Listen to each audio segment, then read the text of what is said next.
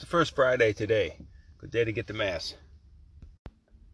Jesus appeared to St. Margaret Mary, showed her his sacred heart. He said, look at this crown of thorns around it. This is the ingratitude of mankind. So get to the tabernacle today and offer gratitude, offer thanksgiving for the Eucharist, for his real presence there. Our reading is from Luke. It's about fasting. They said to Jesus, why do the disciples of John the Baptist fast often and make prayers, and the disciples of the Pharisees in like manner? But yours eat and drink. To whom Jesus said, can you make the children of the bridegroom fast while the bridegroom is with them?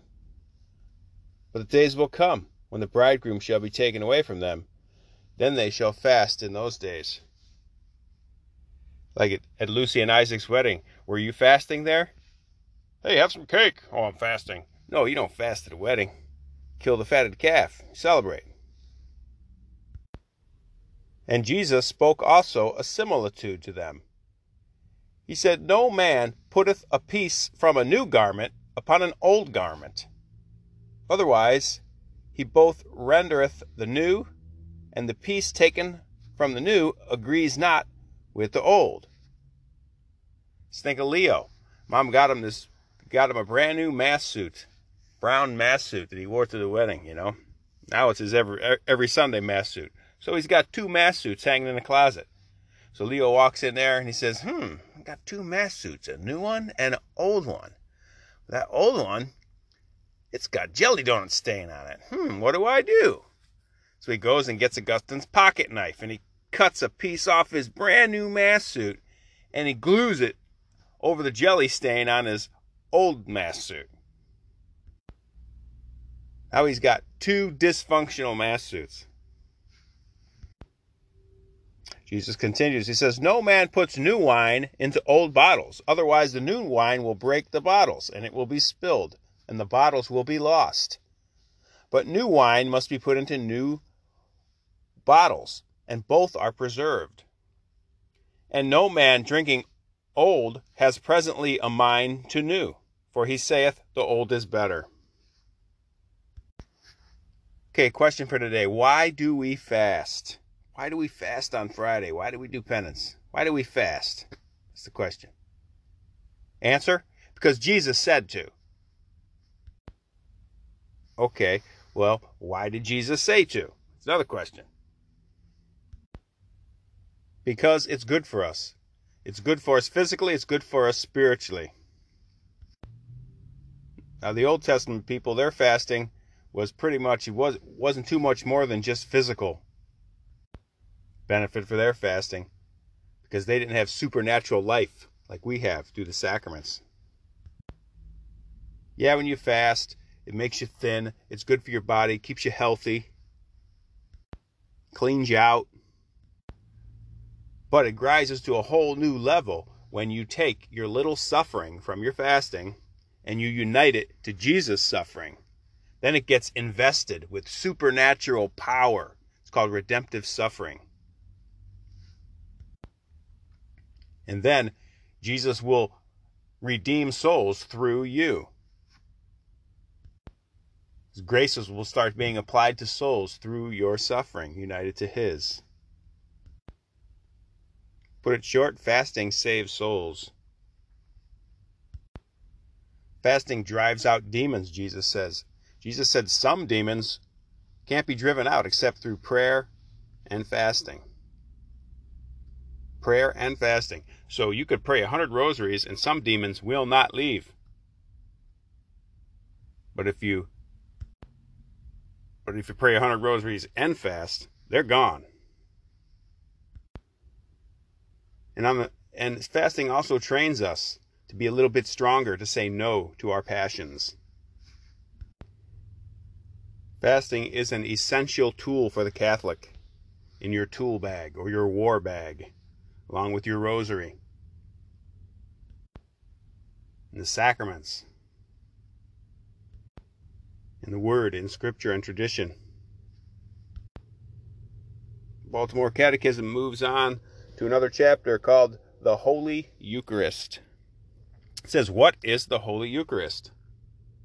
Ask that to a little kid. They'll say, God, Jesus. Perfect answer. The Holy Eucharist is the sacrament which contains the body and blood, soul and divinity of our Lord Jesus Christ, under the appearances of bread and wine. What is the Eucharist? Like the little kids say, Jesus. When did Jesus institute the Holy Eucharist? Jesus instituted the Holy Eucharist at the Last Supper, the night before he died. Who were present when our Lord instituted the Eucharist? Answer: the 12 apostles. How did Jesus institute the Eucharist? By taking bread, blessing, breaking, and giving it to his apostles, saying, take ye and eat. This is my body. Then by taking the cup of wine, blessing, and giving it to them, saying, drink ye all of this. This is my blood, which shall be shed for the remission of sins. Do this for a commemoration of me. Those words are going to be pronounced at Mass today. What happens when our Lord says, this is my body, this is my blood? When Jesus said, this is my body, the substance of the bread was changed into the substance of his body. When he said, this is my blood, the substance of the wine was changed into the substance of his blood. Get that word, substance. Hang on that word, substance. Is Jesus made whole and entire under both form of bread and under the form of wine? Yes. Did anything remain of the bread and wine after their substance had been changed into the substance of the body and blood of our Lord? Answer: after the substance of bread and wine had been changed into the substance of the body and blood of our Lord, there remained only appearances of bread and wine. Remember that word, substance.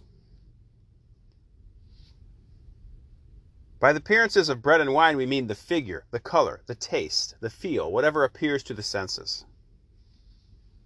Okay, ready for your substance word now? What is this change of the bread and wine into the body and blood of our Lord called? Remember the word substance. This change of bread and wine into the body and blood of the Lord is called transubstantiation, where the substance of bread is changed into the substance of Jesus' body. Transubstantiation. How was the substance of bread and wine changed into the substance of the body and blood of Christ? Answer: by the power of God. Does this change of bread and wine into the body and blood of Jesus continue to be made in the church? You bet it does. Continues to be made in the church by Jesus Christ through the ministry of his priests. It's a sacrament called holy orders. And when a man has this sacrament in his soul, he has a mark on his soul. Makes him a minister of God. And Jesus works through these marked souls, these priests. And he can do this kind of stuff. He does this stuff through them. When did Jesus give his priests the power to change bread and wine into his body and blood? Answer: at the Last Supper, when Jesus said, do this in commemoration of me. And the final question: how do priests exercise this power of changing bread and wine into the body and blood of Christ? Answer: through the words of consecration in the Mass, which are the words that Jesus said, this is my body, this is my blood. It's the first Friday. Get to Mass.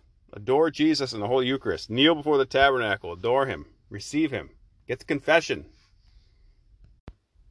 Offer the Mass in thanksgiving for the Eucharist.